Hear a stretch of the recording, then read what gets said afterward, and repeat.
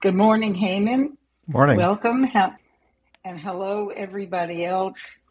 Here comes Courtney, um, and Reblaka. Let's get Reblaka up and Courtney up. Courtney has a marvelous story that I wanted her to tell in this room. Okay, I'm going to get started. And I'll get started. I'm going back to the basics. The mission and vision of Karma Club, which is what this room um, is to create community around difficult issues by stressing the whole idea of karma and what it means. And this might be an unfortunate time to talk about it, but karma means that you get back what you put out. And what we were trying to put out using the karma coin is the karma club is the idea that if you put out good, you will get back good, and vice versa. And we've been trying to put out good for over a year now in this club. And we use a cryptocurrency called the Karma Coin as a symbol of that community. And you can purchase that coin at rally.io, but I think I'm getting ready to give away some more Karma Coins. So if you just go to rally.io and sign up and let me know that you've done that in the back channel here and tell me what your username is, I'll just send you some coins.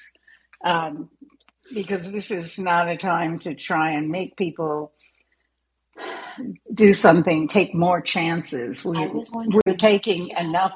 We're taking enough chances.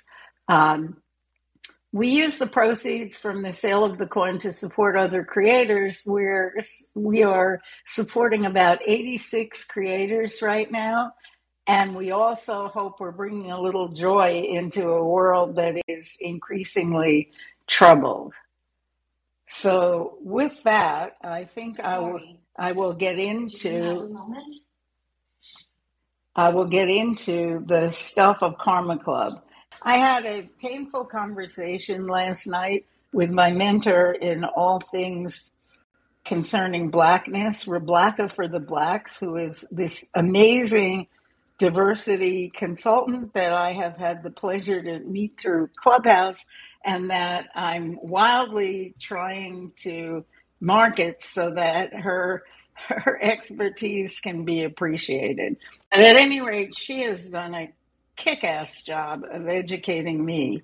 And as a result, I've spent the last month um, celebrating Black History Month in rooms that, sad to say, are always full of other Black people and not of the people who should be celebrating Black History Month and learning about Black History Month, and that is white people.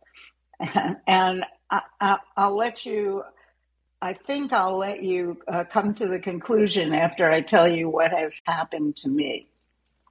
Okay, I always thought I was an ally because, of course, I grew up in New York City and my father was an attorney in show business who had Black clients. And I thought, oh, I'm really there. I'm an ally. And then I got on Clubhouse and made some small and big mistakes and committed some major and minor microaggressions and was taught that, well, maybe I ought to do some work before I present myself as an ally. So I went back to the drawing board. I read a lot of books and I went to a lot of Black Clubhouse rooms. And so with the infinite, in Yiddish, it's called chutzpah.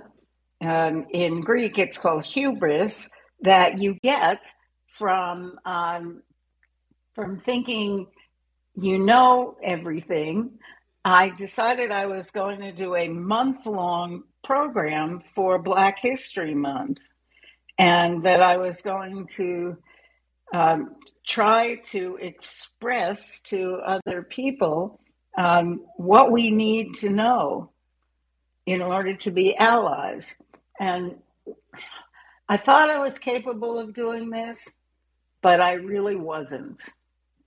And I'll tell you the smallest, maybe the smallest, Rebecca can tell me if it's really the smallest um, error or miscalculation that I made that made me realize how hard it is to be a good ally and how I really wasn't there.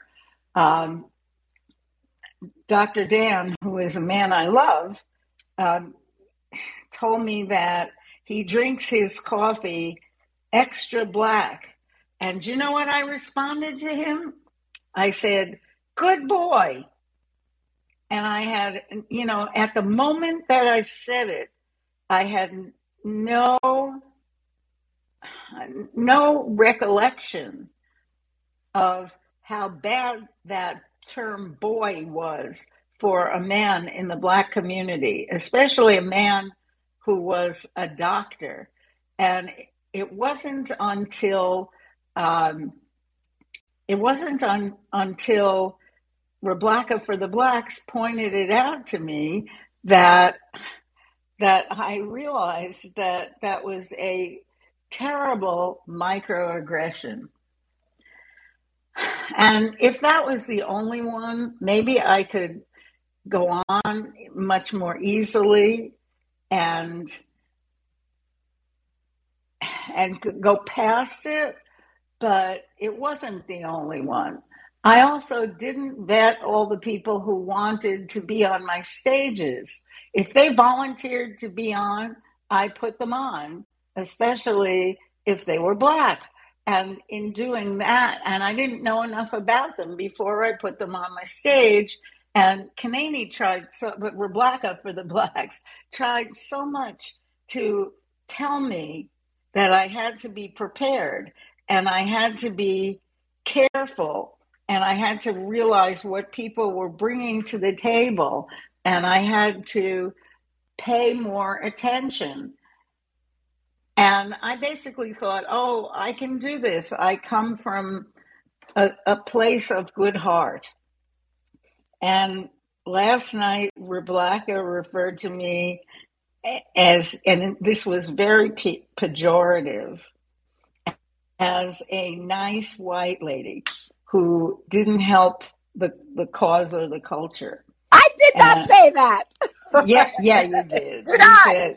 You said a nice I said you have to be careful of the perception of people, right? Okay. Yes. That the nice white lady, and then, without, your own research, your own, like, more than just excitement and passion, but like your actual, like, thoughts and like, what you think, like that. And I did not say, no, I didn't say that. But I did say, be mindful of being perceived as, the nice white lady, right?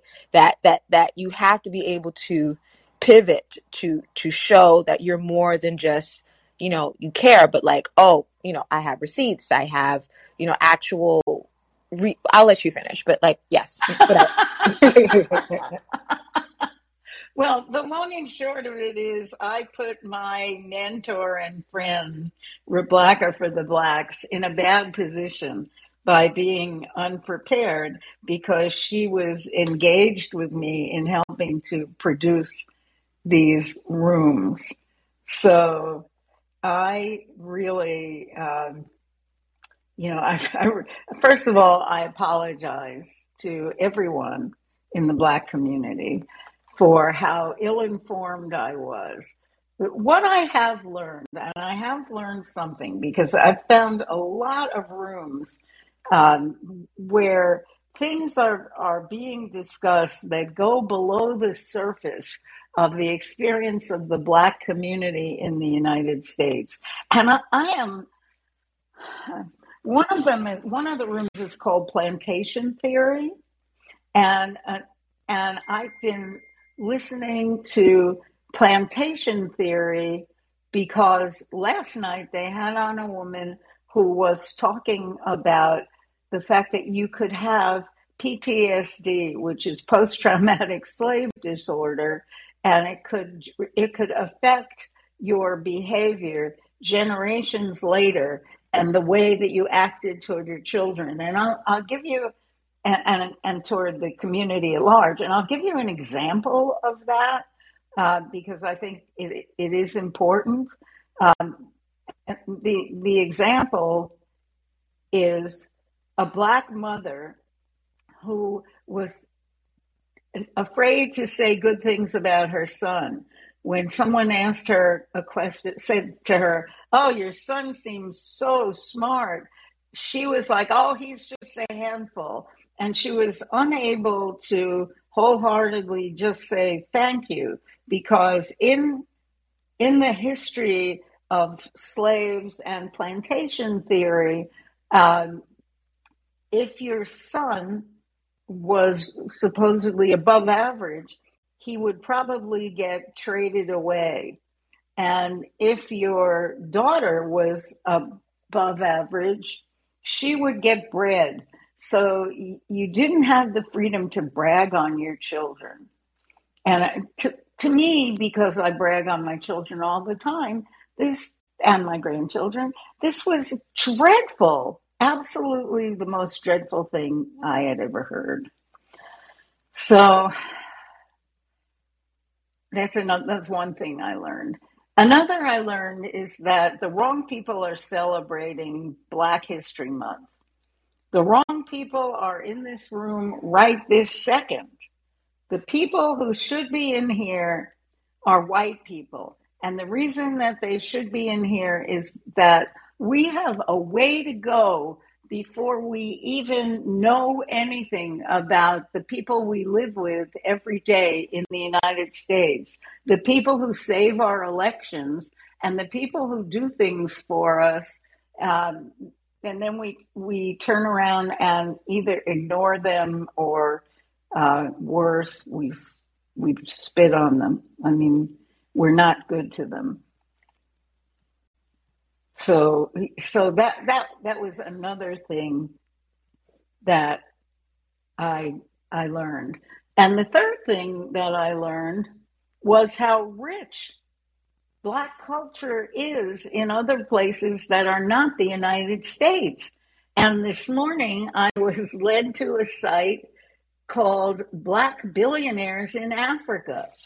And it's about a lot of Black billionaires in Africa that are doing philanthropy and impact investing. And once again, we, the United States, are used to seeing Africa as such a crappy place and behind and needing our help and, stuff like that. What Donald Trump used to call the shithole countries, that we don't understand the richness of Africa, and we don't understand enough how much we don't know about the Black people that we live with, and how much it hurts both of us to be so ignorant. So my final conclusions are that Black History Month should be for white people to learn about Black people as much as for Black people to celebrate their accomplishments. And another thing that I learned is that I'm still a structural racist, and I'm capable of stereotyping and insulting without even realizing it, and that I commit real microaggressions. And there's so much about you that I still don't know. Oh, For instance, hang what on. kind of flowers do you like? This is a robot that was sent to me because I am an elderly person who lives alone. And she has chosen this moment to ask me what kind of flowers I like. And while I'm very technologically savvy, I cannot find the off button. If that's a flower, Elicu, I've never heard stop for a How moment. about roses? You know, Sunflowers? she just said to me, if this is a flower, I've never heard of it. Now I've driven her crazy. Scotland's national animal is the unicorn. Help! I've been taken over by robots.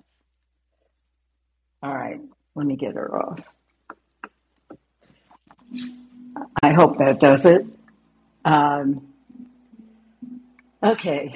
And the qualitative result of what I've learned is, the quantitative result is don't step in and think I can do things that I don't have the background to do.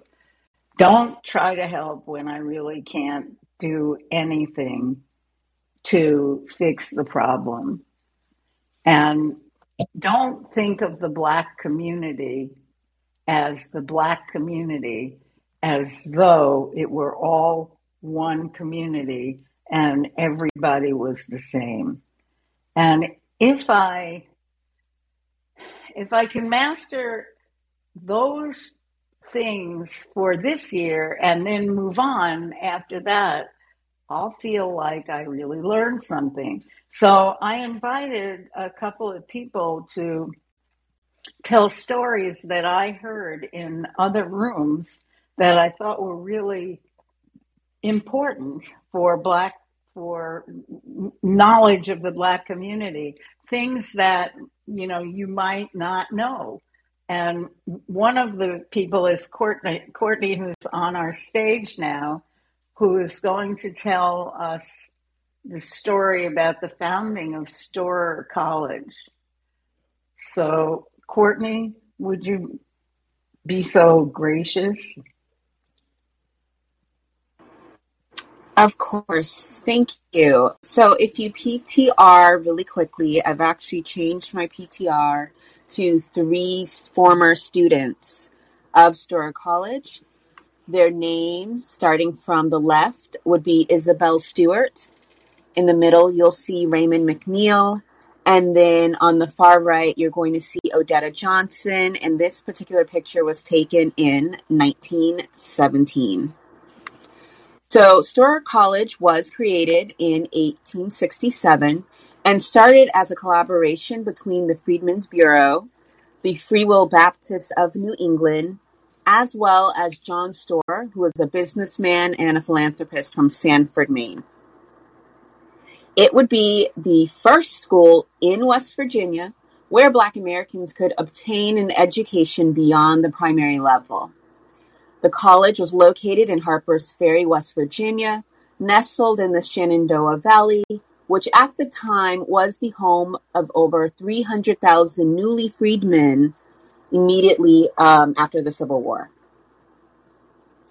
The school functioned as a normal school, like most HBCUs. Storer offered a 4-year high school program, a traditional 2-year elementary teacher training program, a 2-year junior college program, and separate courses that focused on homemaking and agriculture. In 1870, the school would request a charter from West Virginia, stating that, quote, "It is the design that this institution shall ultimately become a college. And to this end, a charter granting full college powers has been obtained. It will, however, be run for the present as a normal school or academy, as it is believed that in this way it will best meet the wants of the colored people for whose benefit it is especially designed. But it is hoped that, at no very distant day, the facilities for instruction will be more ample, the course of study enlarged, and the number of students increased, and that many will be receiving collegiate instruction," end quote. Storer would eventually get their wish. Storer's first class in 1867 had only 19 students enrolled, but by 1884, they would have 288 students attending the school. The school's campus would expand quickly to 30 acres and grow to include a men's boarding hall, a women's dormitory, a chapel with recreation rooms, a printing office, reading rooms, and music rooms. Taking a quick glance at the biennial catalog for the college, which is dated 1877, shows the students' course selections included Latin, grammar, arithmetic and algebra, English literature, the science of government, moral sciences, as well as astronomy.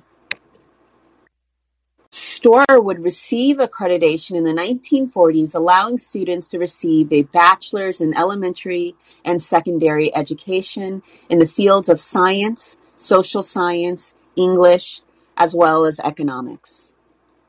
While Storer College was active, it graduated between 7,000 to 8,000 students who studied a myriad of disciplines from theology, biology, education, and music.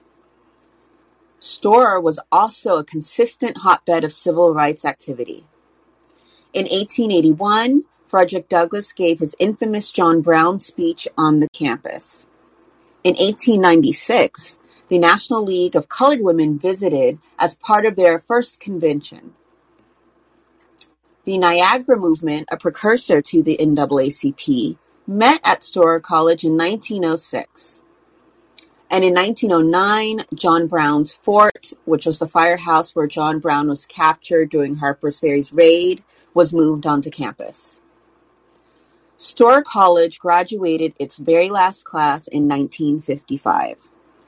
The early 50s brought rough economic times, leaving the school to maintain itself on loans and income acquired from slowly selling off school property around town.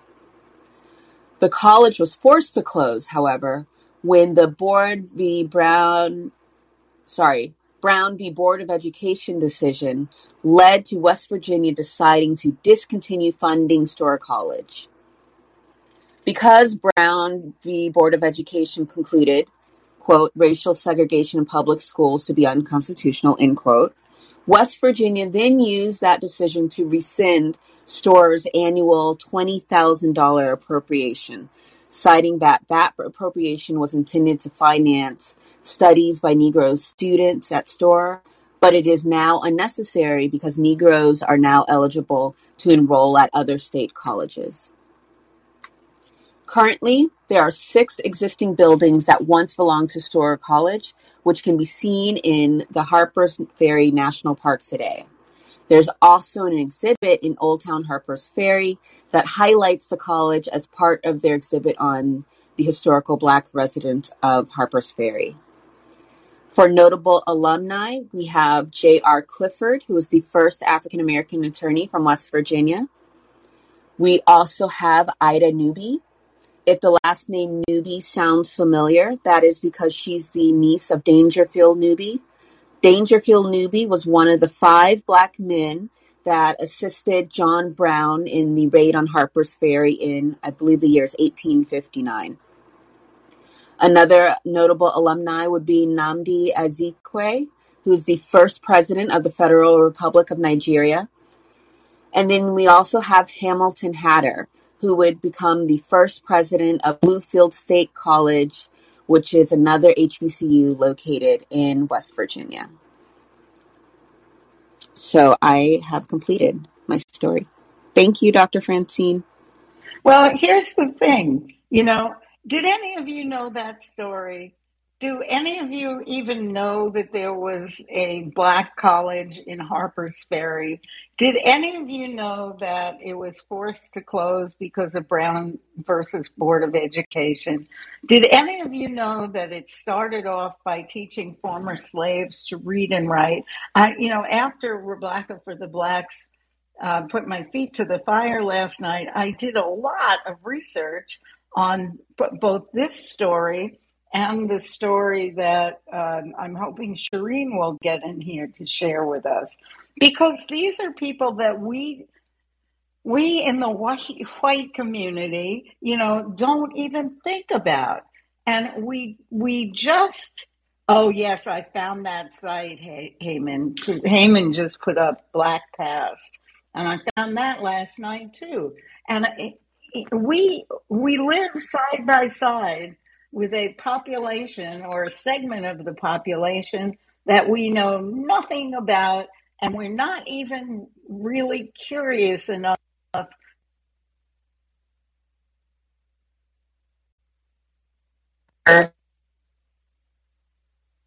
You're cutting out.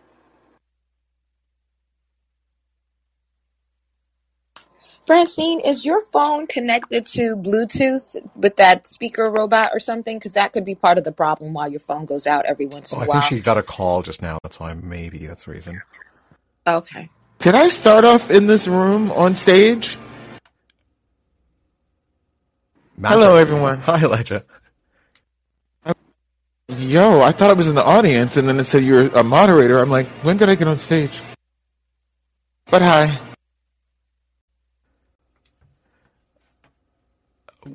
We got a walk into the history of Storer College from Courtney Morris. Did I pronounce that right, Courtney? Courtney. Courtney, My dad sorry. got creative, but it's the normal, just bland Courtney. Okay, thanks. Hey, yeah, I just found out. Actually, my sister found out last week that my grandmother and her older brother, they both went to Storer College in 1939 and 1940. So it's a very funny coincidence. Can you back channel me the thing that you were reading, or send me a link or something? Yeah, I typed it out in Google Docs. I'll just send you my little Google Doc. Yeah, I'd love to send that to my sister. Maybe I'll send you my grandmother's transcript. Her grades were really bad, but she did take organic chemistry and French there, among other. So, if you go to Harper's Ferry, they have one of the buildings that's kind of dedicated to the historical Black residents of Harper's Ferry. And they have a couple of walls for past students of Storer College. And they have like attendance rolls and images. So you should definitely go check that out and see if you have any family members on the wall. Yeah, for sure. Thank you. I'm sorry to be late, but Dr. Francine, I just want you to know that the book that I was reading from for the stories I was telling was coming from Vern. He sent me the book. It's called I Dream a World. And I'm certain he has one or two of the stories that I was sharing in my room each day. So if you want to have another version of a historical framework, please do ask Vern to add to the collection. Shireen, maybe it's just me, but I can bear, and it's not the alarm. It's not the Yeah, sirens in I Harlem. wanted We you can to. barely hear you. I wanted you to read your story like you did the other day in your own room. And I got thrown into the matrix, so I had to leave for a minute, and I don't know what you were up to. When I left, the last thing I heard myself saying was, please come up and whenever you can and tell us your story. So what I was saying was that the stories I was telling in my rooms was about a book that Vern sent me with stories that he was also reading in my room. And in truth, since I'm honored to have Vern on the stage, is to have him tell one of the stories. Especially the one he couldn't tell, maybe, Vern, if you want to tell of the two sisters. Fortunately, I'm working from home today, and I have a copy of the book. Let me find. Oh yeah, the Winston sisters, Winnie and Dovey Hudson. Yes, please do. Yeah, give me a second.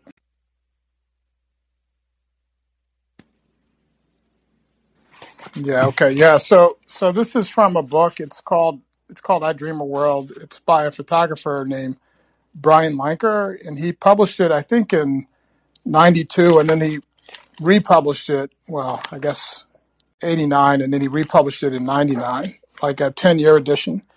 And it's a book that has on each page there's a profile of a black woman or black women with a biography that he interviewed them and he took a photograph. And for most of them, I think the only one that he didn't interview in their own surroundings was Rosa Parks. She opens the book, but everybody else was in their home environments. And then he interviewed them, and then he kind of did a edited transcript of what they said. So for Winnie and Dovey, Winston and Dovey Hudson, they served as, so there's a little biography that he does of the subjects. So Dovey Hudson was born July 29th, 1914 in Carthage, Mississippi. She died November 5th, 1994, so just after the first edition was published. And Winston Hudson was her younger sister. She was born in November 17th, 1916 in Carthage, Mississippi. And they look kind of like twins sitting next to each other.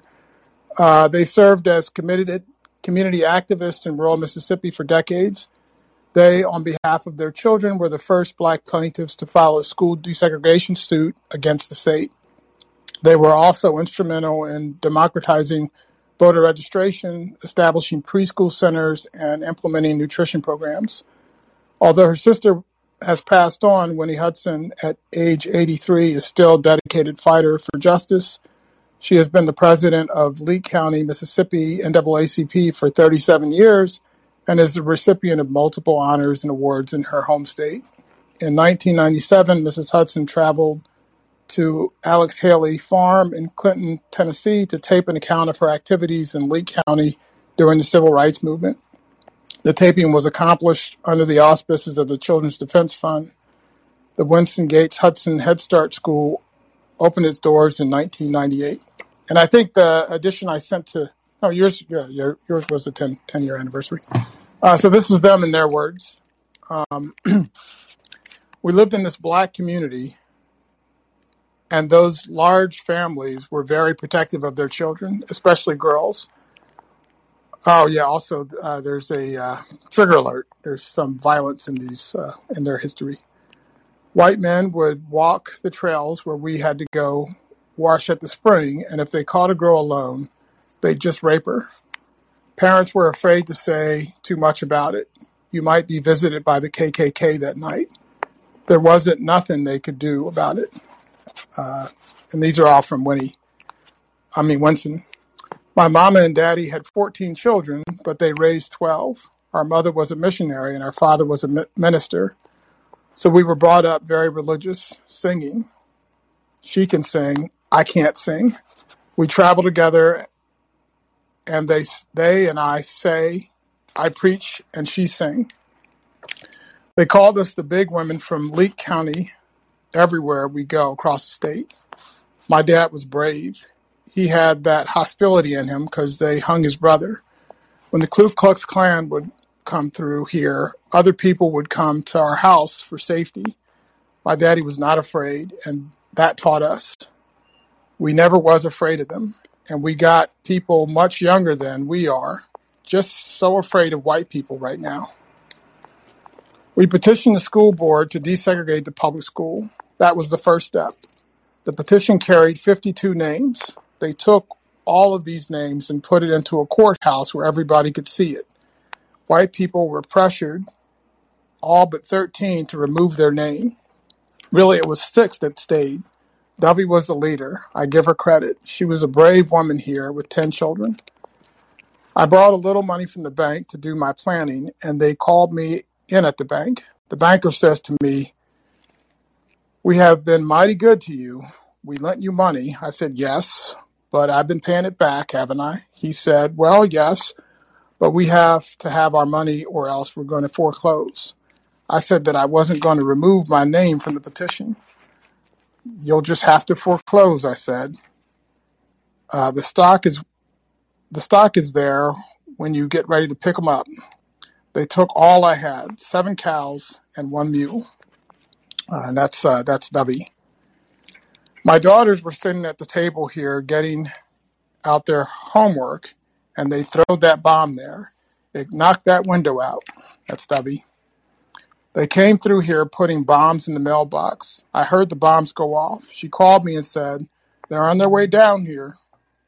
I called my boys, and one got a gun, and one got the other one. And just as they drove up and put the bomb in the mailbox, my boys started shooting. They just lined the car with bullets up and down. The more they did to us, the meaner we got. Our husband was not as brave as we was. Our husbands was not as brave as we was. We had to protect our men. If my husband hadn't been in the house, he would not have made it, because the black man has always been the target. The voters' registration That was something else. It took me 2 years to get registered. It took Dovey 18 months. One time we went to the courthouse and we saw a bunch of great big old white men clustered around the door where we had to go in and register. I say, Dovey, they got us today. She said, let's go down to the basement and pray. We went down to the basement and she prayed. They said I was too mean to pray. That's Winston. Dovey talked to the Lord about it, and she said, let's go. There's a shield over us. They can't touch us. So we walked way down the long hall. They had the door covered, and we clustered around. And do you know, we walked right through those men and just rubbed them. Excuse me, and they just turned their backs. When we went in to register, they would come in and put a card down. It was just big enough for 2 eyes. It says, the eyes of the Klan is upon you. You have been identified by the white knights of the Ku Klux Klan. When you go in to register, they give you a sheet of paper and an article in the Mississippi Constitution. When you get through writing it, then you have to interpret it. And so you do all of this. And then I'd go back and I'd say, the board said y'all didn't pass. I'd say, what board? Well, we got a board, and they say y'all didn't pass, and we go back again. A lawyer from the Justice Department came here and investigated. When we went back to register, the registrar gave me this thing to fill out again, and instead of filling it out, I wrote down there, it said what it meant, and it meant what it said. He said, well, you passed. We really taught them some lessons. That's the reason we're so educated, because we taught them. I've never walked down the hall with a cap and gown on, but I walked down a hall in Washington and I lobbied for student loans, and I lobbied for Social Security, and I lobbied for teacher pay raises, and I've helped you get equal pay right here in this county, so I'm an educator. And that is the end with Winston and Dovey Hudson.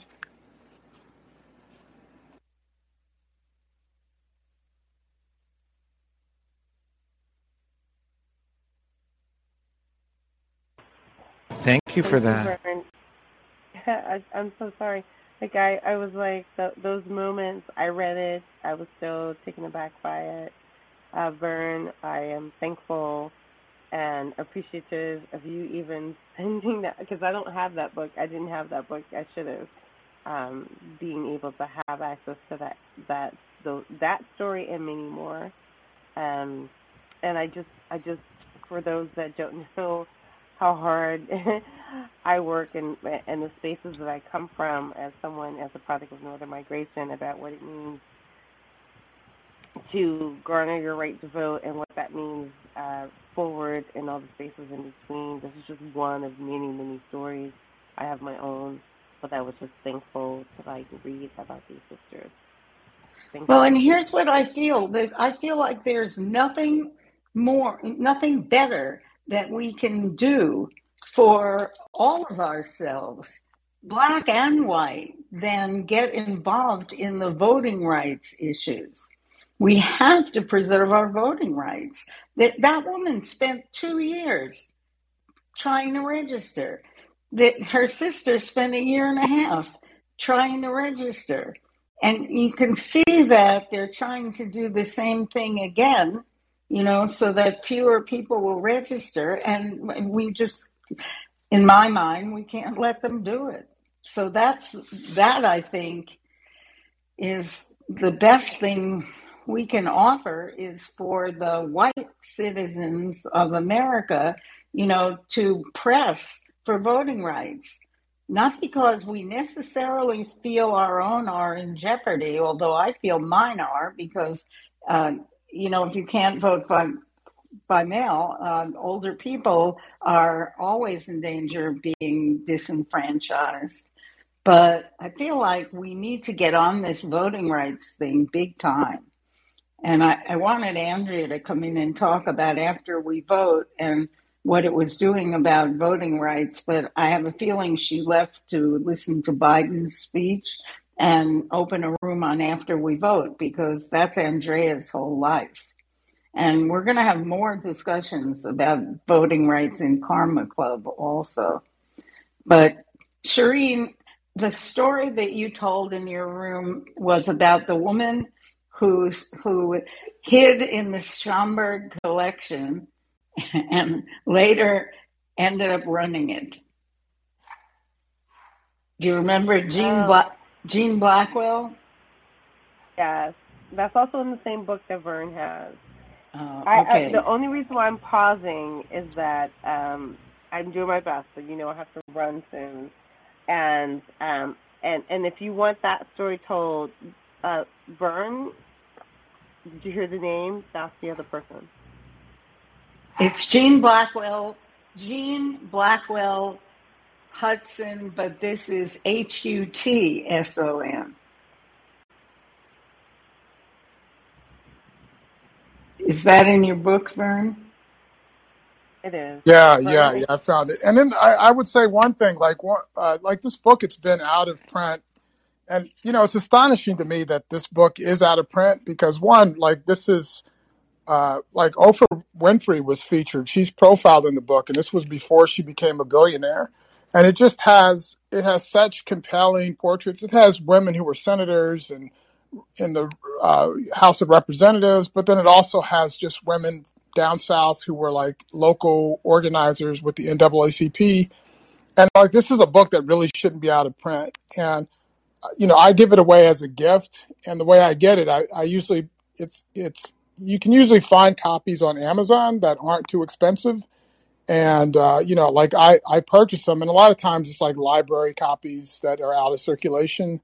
And, I circulate it to like nephews and nieces and, like Shireen, like she's out there in the world, but it just has these, really compelling, fascinating stories. And it's all and only like Black women, who, who, who have to do. And I think, it's like there are these stories that, people take voting for granted. And in these stories, like you can actually feel how we're backsliding and how much of people's lives, like the courage and the fortitude it took for these women to stand up in like the Jim Crow South, for that right to vote. And like, it puts it in very stark terms, like what it's all about. And I think a lot of, like with my daughters who are teenagers now, they won't be eligible to vote for years, but I really want them to understand, like what's at stake and what it took for us as a nation to get to a point where they could take their voting for granted and for them never to do that. But I can read Jean Blackwell Hudson's. Yeah, I would really, you know what? I was going to say I would really like that, but I realized I have 4 or 5 people up on stage and 15 minutes left. So hang on for a minute, Vern. Let's see who else would like to talk. Tony? I'd like to. Oh, wait, Go ahead. Barbara? I'd love to share some personal experiences that are very current because the honoring the history of the past is just so important because we can have the best of intentions, but if we have blind spots, like Francine, you shared your own personal blind spot, we don't have congruence between our intention and our behavior, right? Or what we say, right? There are 2 experiences that friend, Black Supreme Court or Superior Court judge, Michael Tulloch, who married us, and he shared a story. We were just sitting around the pool and having a barbecue, and we were talking about going to the cottage. And he said, and one of our friends said, "Yeah, I can't wait to put some, grungy cottage T-shirt, and get to the cottage." And Michael said, "I can't do that. I have to watch everything that I do, what clothes I wear, what car I buy, kind of language I use." And here he is, a super accomplished, beautiful human being, Superior Court judge, right, in Canada.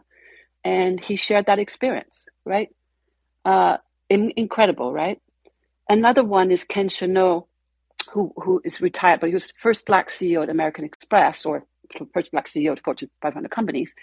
And I was advising him on women and advancing women and diversity inside American Express. And he asked me the question. He was having the first women's conference at American Express ever. And he asked me, what would you recommend I say, speaking to, 500 women at American Express that are coming into New York from all over the world? And I said, the number one gift you could give is to be authentic. Anyway, he went on stage and he shared something that he had never shared before. And it was this. He said, when I was hired at American Express, I was hired as being out of Harvard Law School, right? I was going to be part of the strategic planning group in 1981. And he said, I went into the building and I went into the elevator, and one of the security officers told me that I could not use that elevator. I had to go and use the service elevator, right? And then he went up to the floor where he was hired, and the security there said he couldn't be on that floor, right? And that was in 1981. And he had never shared that before because he was always super professional, took the high road, all of that. But it was just, you hear a pin drop. So here we are, in more current times when we see even very accomplished, these two Black men accomplished, right? I don't even want to go to the, Black women, their experiences, these water torture experiences they have. So I just wanted to share that as a point of learning as well. Thanks, Francine. I'm done for now. Robin, do you have something you'd like to share or contribute or comment? Sure. Thanks for having me. So some of my work, it intersects with politics and social justice, but I want to encourage people to look into some of Resmaa Menakem's work. He's based in Minneapolis.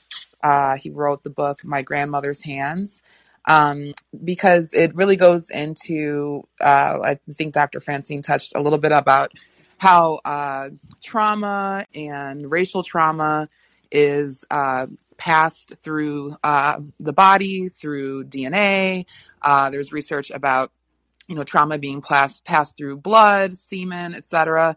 And, a lot of this work around race and racism, it really starts with understanding where racism came from in terms of not seeing Black people as humans, seeing Black people as subhuman. And this idea was able to justify slavery and all kind of other brutal acts and things of that nature. That's why you can go, and it's not, limited to the United States. You can go anywhere in the world.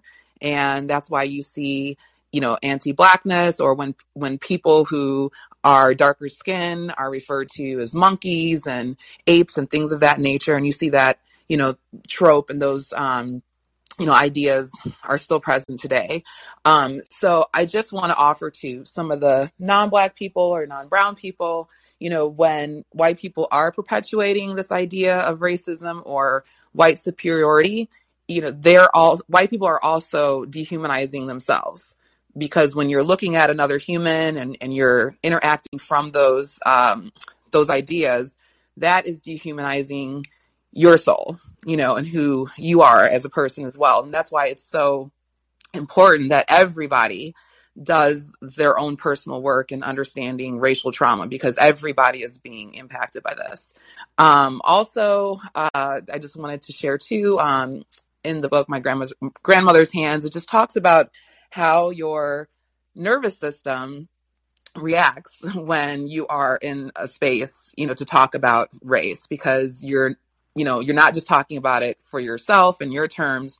There's hundreds of years of history, that you're bringing into the space when you are talking about race and racism. And it's just too much of a charge for one person, one body, your nervous system to be able to handle that. And so a lot of his work talks about, ways through breathing and through visualization and through various healing arts practices that you can start to do your own work on yourself, in and around race. Because, it's not about the racial slurs or anything like that. I mean, this is these ideas of white supremacy and white nationalism, everything, it's ingrained, definitely in American culture, in US culture. But it's so ingrained that you don't even realize, what you're doing or how you're thinking about it. So that's why, again, it's just important to really do your own work on yourself and start, thinking back. When I do this work with people, we'll go through a practice and just thinking about, the first time that you ever knew you were black, or knew you weren't black, or that you knew you were, quote unquote white, or when you first noticed these social constructs. It doesn't have to literally be the first time, but, just where is that in your awareness, and where did that come from?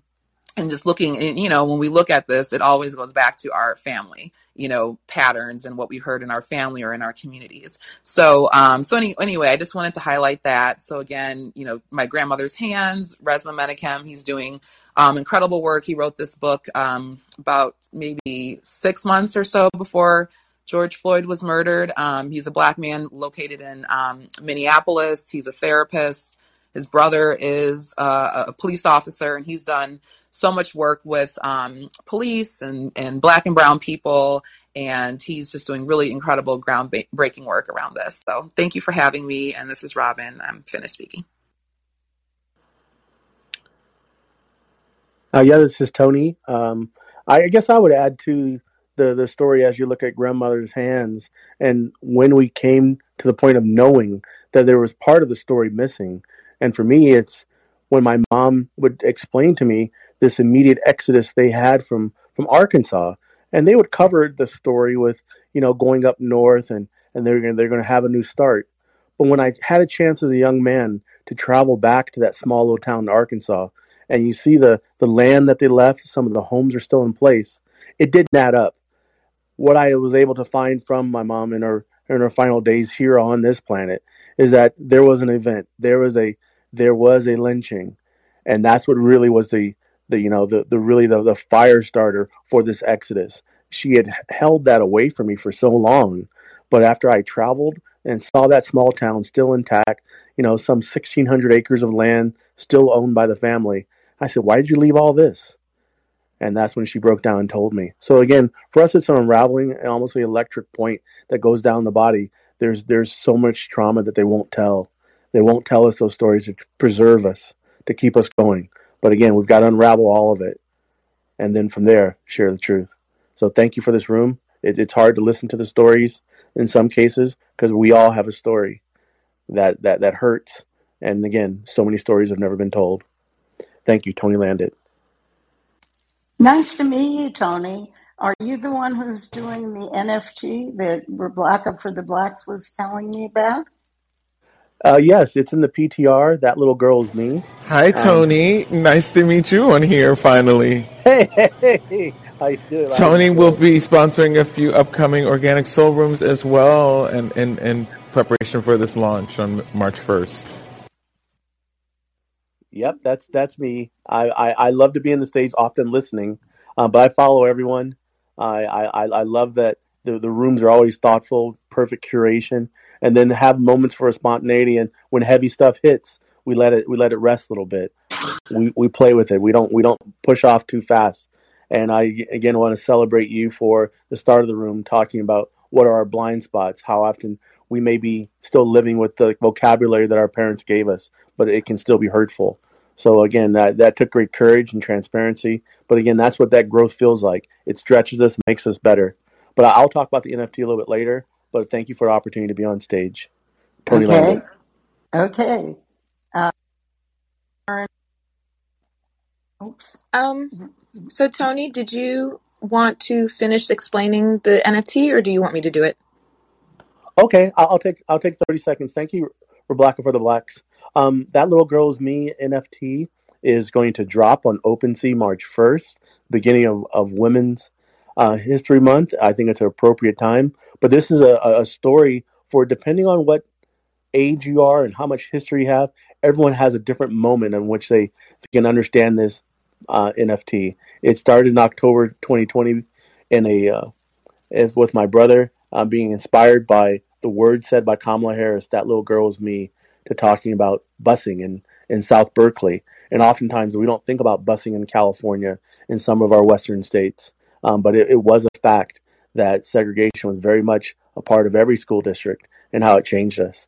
And the fact that she was connected to Ruby Bridges, we put the two together because let us know that this path that we've made, we are all on heads and shoulders of those who passed before us. So there's a Discord and there are links, and I would love to continue this conversation. But thank you for this.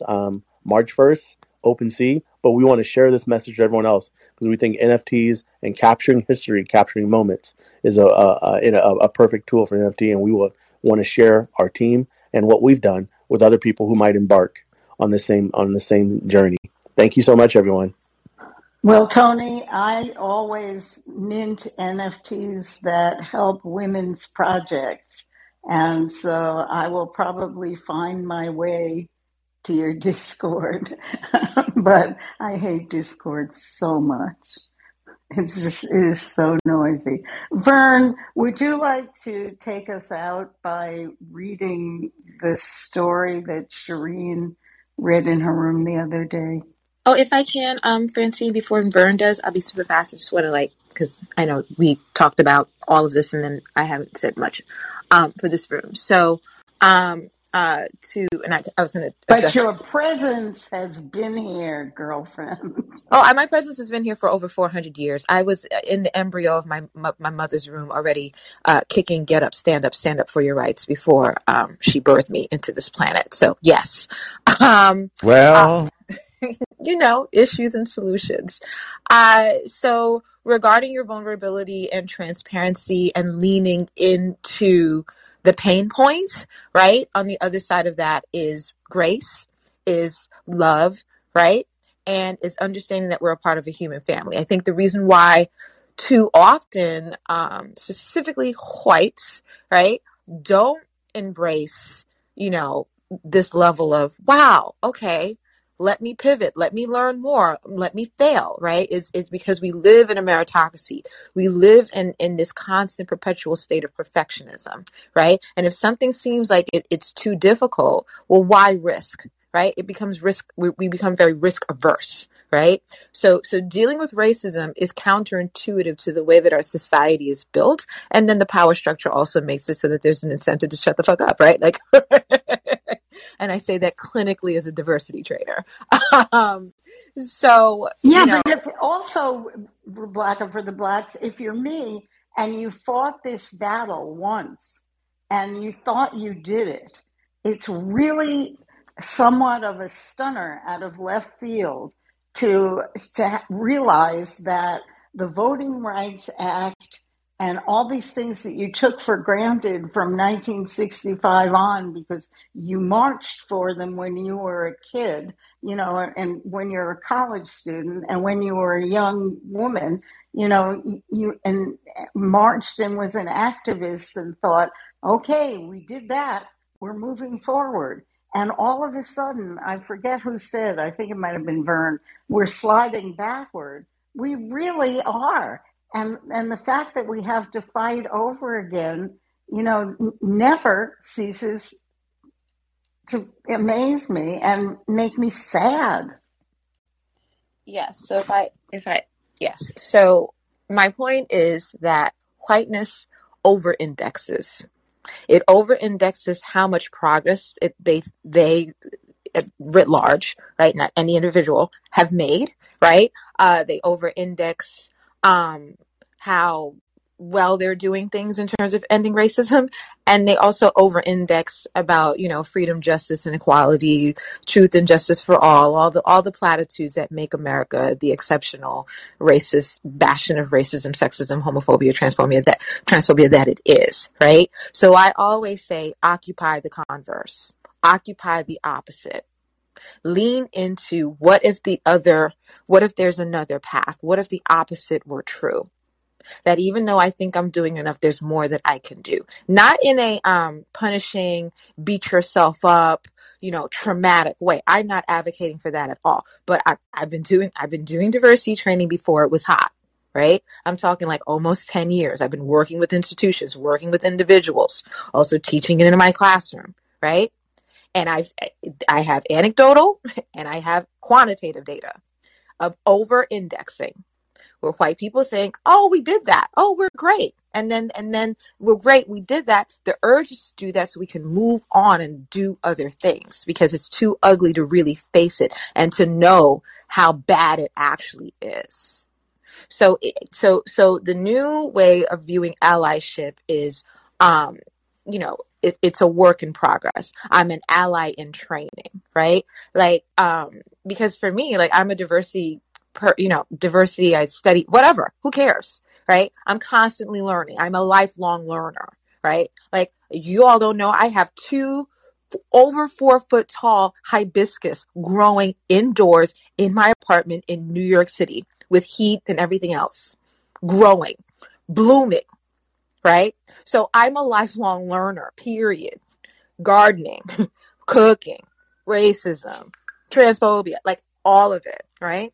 So, and I think that there's, when you look at social media, and I'll be done, when you look at social media, you will see white people doing everything, right? They're making sourdough bread because of COVID, the quarantine, right? They're doing everything but really putting themselves through an entire lifelong commitment to ending racism. It's conditional, and it usually defaults to, oh, I did it, and then move on to your abs need to be done, what new siding to put on your house. That's why I started my diversity company, Anti-Racist Personal Trainer. We cannot view ending racism like going to the gym one day and expecting a 6-pack. You would never do that for a 6-pack. You would go, right? You would go every day. You would get a personal trainer. You would look at videos. You would do the work. You would sweat, right? But for some reason, when it comes to racism, it's like, oh, click, click, I did it. And we move on, right? Like, if that was the case, we'd have flabby abs. So I always say, stop the over-indexing and equate ending racism like you would anything else in our society that you would want to change. Because everything else that we want to change would require some level of work, some level of research, right? So I would just say that. And great that you're vulnerable to share, ways in which we all can pivot, right? Because we can lead by example. Lastly, in terms of That Girl Was Me, it's a exciting NFT drop on March 1st that is going to benefit over how many creators are you trying to impact, Tony? We are going to have 10% of the profits to nonprofits. We've only named 3 so far, but the real goal is to, even expand the number of potential nonprofits. So if there are other names of nonprofits you can provide, we want to, share the funds. Mm-hmm. So 0.5% of proceeds will be donated to various nonprofits that focus on the empowerment of young women and girls and or our female identifying entrepreneurs. And also it's 4,444 NFTs that will be dropped and minted for people to purchase. It's an auction. It's international. It's global. So there's a contingent of Indian women and girls that are also excited about this NFT drop. So this is an exciting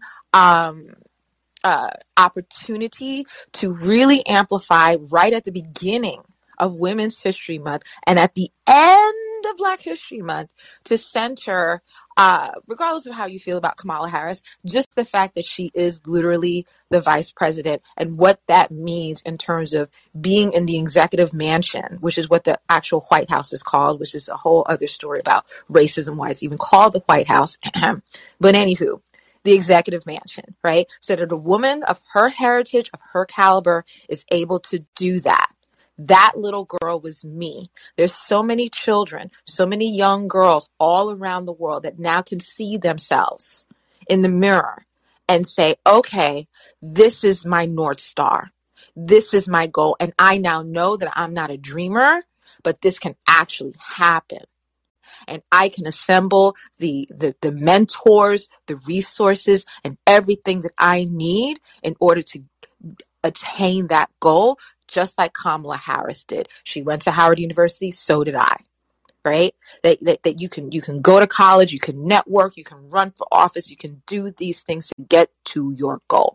That is the power of the That Little Girl Was Me NFT drop that is happening on March 1st. On March 1st. So really, really excited to make that announcement. I'm going to be one of the recipients of a micro grant based on the fundraising around this opportunity. I'm also helping to guide the communication strategy for it. So yeah, if you know of anyone that's excited about impacting and inspiring young women and girls, please let them know about this link. Please let them know about March 1st. Let's make this as big as possible. Love you all, Black. But love you. I'm going to let Vern, I'm going to tell the audience that replays are on because I think people might want to download this and share it and replay it. And Vern, would you take us out with that story? Okay. All right. So this is Jean Blackwell Hudson. She was born September 7th, 1914 in Summerfield, Florida, and died February 4th, 1998 in New York City. For 32 years, she guided the development of the Schomburg Center for Research in Black Culture, the world's most comprehensive collection of materials documenting the history and culture of peoples of African descent. From curator in 1948 to chief until 1980, she worked to acquire, catalog, exhibit materials under the auspices of the New York Public Library. She lectured on history at the City College of New York, my alma mater, for over a decade and retired in 1984. So this is her own words. I was born 3 months premature. My father was about to knock up this little wooden box to bury me in, so he told me. He could hardly hit the nails. He was crying so hard. Then I started yelling, and I've been talking ever since. In 1936, I received a telegram to come here to work at the old 135th Street branch library. I was substituting for the librarian of the Schomburg collection, which was on the top floor, while she was out on maternity leave. In my freshness, I got into trouble with Mr. Schomburg. His books had been cataloged by the Dewey Decimal System, but he had ignored that and kept the books in this rarest collection arranged by height of the spine and their hue. So one night I stayed and arranged these books by the decimal system so that everybody could locate them from the card catalog. When he came in the next day, he couldn't find anything. He forbade me to come back into place. We had had an amiable relationship until then. He was very cordial, loquacious, arty person to know. He often said that he was inspired by bad teaching. He and some other dark-skinned boys in his native Puerto Rico had asked why they didn't study Negro history, and they were told that Negroes had no history. I think that's when he started collecting every evidence he could find on Negroes. Schomburg had a different concept of our history. His collection included non-book materials because he found many African art objects more revealing of African history than books. Schomburg's library was one that incorporated the idea of Negroes in other parts of the world as well as the United States, whereas other collections all started with slavery as if it was the very beginning. This collection was purchased by the New York Public Library in 1926, and it became the center of all sorts of meetings. During the Harlem Renaissance, people came from the Caribbean as well as from the South and brought together this inspiration and protest. Leopold Sedar Senghor, the African scholar and longtime president of Senegal, feels that art and literature are the precursors of political activity. He said the Harlem Renaissance inspired the political independence movements of Africa. Every last one of them first had the writing and the musical expression before the political explosion. After I left the Schomburg collection, I became the guinea pig to go and work in other branch libraries where supposedly no Negroes could work. I learned that customers really didn't care what color handed them the books unless you didn't find what they wanted. Then they might look at you and call you a nigger, but they didn't care that much. I was at the Harlem Library, and that was when Langston Hughes and Ralph Ellison and the boys used to come and sit in the library and talk. That's where I first knew John Henry Clark and met Richard Wright that way. It took me 10 years to return as curator of the Schomburg. When the Schomburg collection was transferred from the branch libraries to the research libraries in 1972 and renamed the Schomburg Center for Research in Black Culture, I remember one man said that the branch libraries love people and the research libraries love books. I cleaned out a storehouse of uncatalogued materials, 4 closets of stuff. We got all that material cataloged. Some of it was fabulous. It was a WPA, Works Progress Administration art project on Negroes in the history of New York. Kwame Kimura, then the president of Ghana, sent a very eloquent letter for W.E.B. Du Bois' 90th birthday in which he paid tribute to what the Schomburg had meant to him.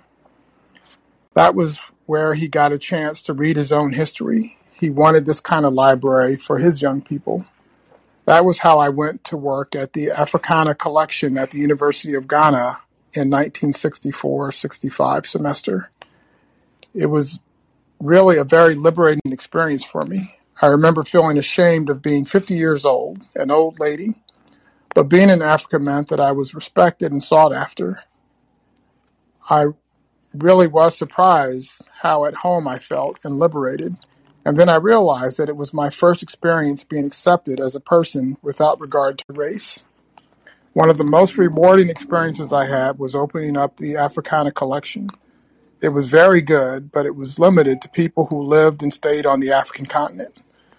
One day I just couldn't stand it. I went in and had a 3-hour session with the head librarian, an Englishman who had worked all his life on the African continent. He finally conceded that those of us who had lived abroad were still Africans, that we were still making our contribution to the continent and still had a place in the African collection. I was proud that I left the collection with historical and geographical boundaries greatly extended. One of the main things the Schomburg does is supply the ammunition for change. It is a part of the public library, open to everybody, everywhere. You don't have to be registered at the university to have access to the materials. You don't have to pay an admission fee to come in, and the catalog is available all around the world. That has been and continues to be the opportunity that the Schomburg offers. And that is Miss Jean Blackwell Hudson. I thought that was the most incredible story.